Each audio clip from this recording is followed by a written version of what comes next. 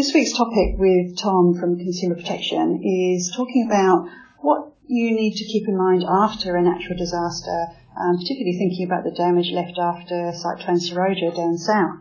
So, Tom, with rental properties, is the tenant or landlord responsible for cleaning up?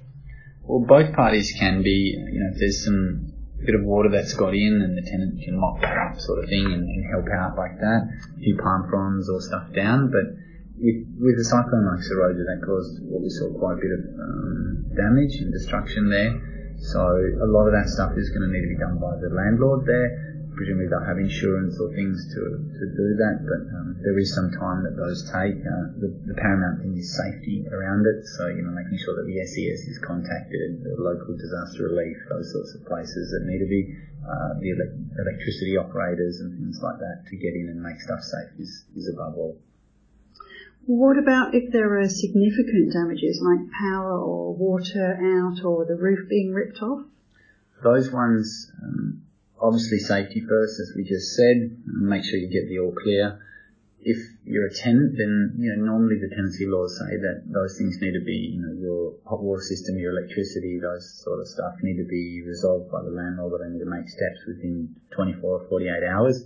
Obviously, in a natural disaster event like this, that could take longer because of firstly safety issues, but then there's the supply, getting the parts and getting the people in, the licensed qualified people in. So some patience is needed all around there. Mm-hmm. And next level, if a property is so badly damaged that it can't be lived in for some time, what happens then? And look, those can be complicated whether you're a tenant or whether you're just a homeowner that's living in your own home. Obviously there's some, can be a bit upsetting for all parties there.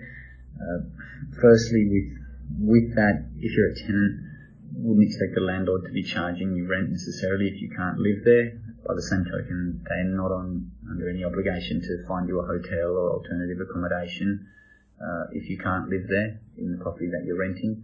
It may be that it's so damaged that it's uninhabitable. That would mean it's usually unsafe or needs significant repairs and things like that. In those cases, either the tenant or the landlord could issue a notice of termination. The tenant can give 2 days notice to break lease, basically, and the landlord 7.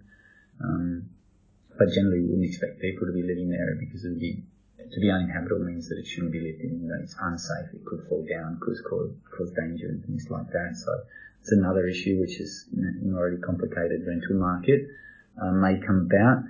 We can help at Consumer Protection to help other parties, work through that and try and negotiate an outcome where the tenant might not be able to live there for a time being, but then may be able to come back and so forth like that to help mediate out an outcome that's suitable for all parties. Mm-hmm.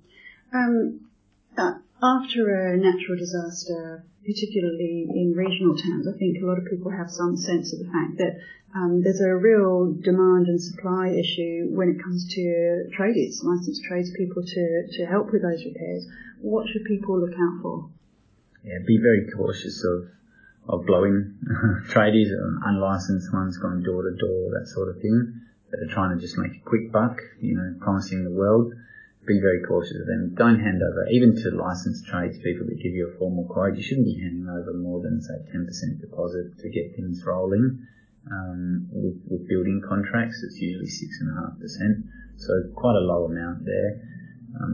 If you are a homeowner, then you need to look at whether you're authorising someone that your insurer will approve. Have they assessed the damage? What you don't want to be doing is running ahead with something because you're a bit desperate to get a roof back on your building, and then the insurance company turns around and says, oh, you didn't use our builder, so you're not covered for it, that sort of thing. Making sure you go through the steps that are necessary there. Okay. And sadly, this is another opportunity for scammers. So we've seen how generous people can be when it comes to helping out other people with donations for people who've been impacted by natural disasters.